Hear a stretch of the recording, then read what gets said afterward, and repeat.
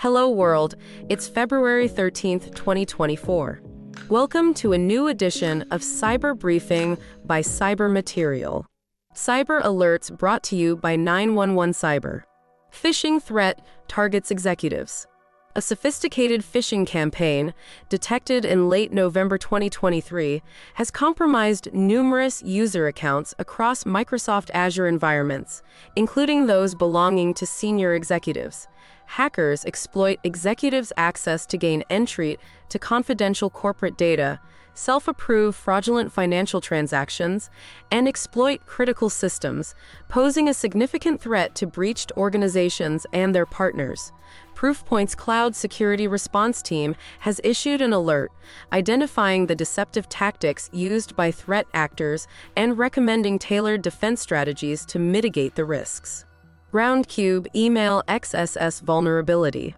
The U.S. Cybersecurity and Infrastructure Security Agency, CISA, has flagged a medium-severity security vulnerability in Roundcube email software, identified as CVE 2023-43770, due to active exploitation concerns.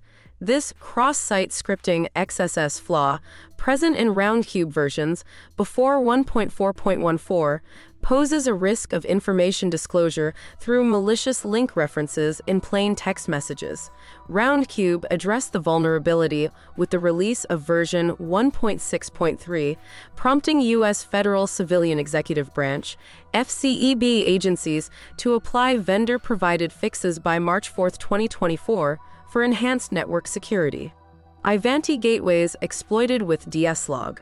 Hackers are exploiting a server-side request forgery (SSRF) vulnerability in Ivanti Connect Secure, Policy Secure, and ZTA gateways to deploy the new DSLog backdoor on vulnerable devices. This vulnerability, disclosed as CVE 2024-21893, allows attackers to bypass authentication and access restricted resources on Ivanti gateways. Ivanti has released security updates and mitigation advice to address the issue, but threat monitoring services report ongoing attempts to leverage the flaw, indicating the urgency of applying the fixes to secure networks against potential threats. Reseda ransomware decryptor released. South Korean researchers reveal a flaw in Reseda ransomware encryption, allowing victims to recover files for free, targeting healthcare organizations. The flaw exploits a predictable seed value in Reseda's encryption process, enabling researchers to develop a decryption method and an automated tool available on KISA's website. However, experts warn that the flaw's public disclosure may prompt the ransomware operators to patch it, hindering future file recovery efforts. Rise of hunter-killer malware. A concerning surge in hunter-killer malware tactics is observed, mimicking submarine warfare strategies, where attackers stay hidden until launching devastating attacks. Dr. Suleiman Ozarslan of Picus Security warns of ultra-evasive malware, evading detection and disabling cyber defenses, akin to modern-day submarines stalking their prey. This trend, evidenced by a significant increase in evasion techniques, demands heightened vigilance and proactive defense measures against evolving cyber threats. Cyber incidents brought to you by 911 Cyber. Bank of America's vendor data breach. Bank of America alerts customers of a data breach linked to a hack at Infosys McCamish Systems, exposing sensitive personal information such as names, addresses, and financial data. While the full extent of the breach is undisclosed, over 57,000 individuals were directly affected, raising concerns about data security across financial institutions. The breach, attributed to the Lockbit ransomware gang, highlights ongoing cybersecurity threats faced by major corporations and underscores the importance of robust security measures in safeguarding customer data. Thailand's elderly massive data breach. The personal data of 19.7 million Thai citizens, particularly elderly members, was found for sale on the dark web, prompting urgent security actions. The Thailand Consumers Council has called on the Department of Older Persons to address the breach, emphasizing the need for immediate notification and protective measures. Concerns arise over delays in response and enforcement, highlighting vulnerabilities in data protection despite existing regulations. CGI data breach affects GAO employees. The U.S. Government Accountability Office disclosed a recent data breach involving CGI Federal, impacting approximately 6,000 current and former GAO employees. Personally identifiable information, including names, social security numbers, addresses, and banking details, was compromised, with the breach attributed to a threat actor exploiting vulnerabilities in an external platform. CGI Federal, a key IT contractor for federal agencies, has yet to comment on the incident, while the U.S. Cybersecurity Agency and the FBI are investigating the breach's ramifications. Ransomware paralyzes Romanian hospitals. Over 21 hospitals in Romania grappled with a ransomware attack that paralyzed their healthcare management system, known as the Hippocrate Information System, HIS, disrupting medical operations. The cyber incident prompted an investigation by the National Cybersecurity Directorate, DNSC, and precautionary measures to safeguard unaffected hospitals. Despite the setback, medical staff reverted to manual processes, like paper-based records, until IT systems could be restored. Armentières are closed due to cyber attack. The Armentières Hospital faces a cyber attack with ransom demands, prompting the closure of its emergency department until Monday.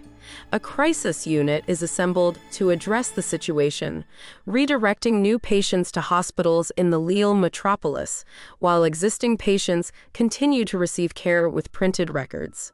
Cyber News brought to you by 911 Cyber. FCC Telecom's breach reporting mandate.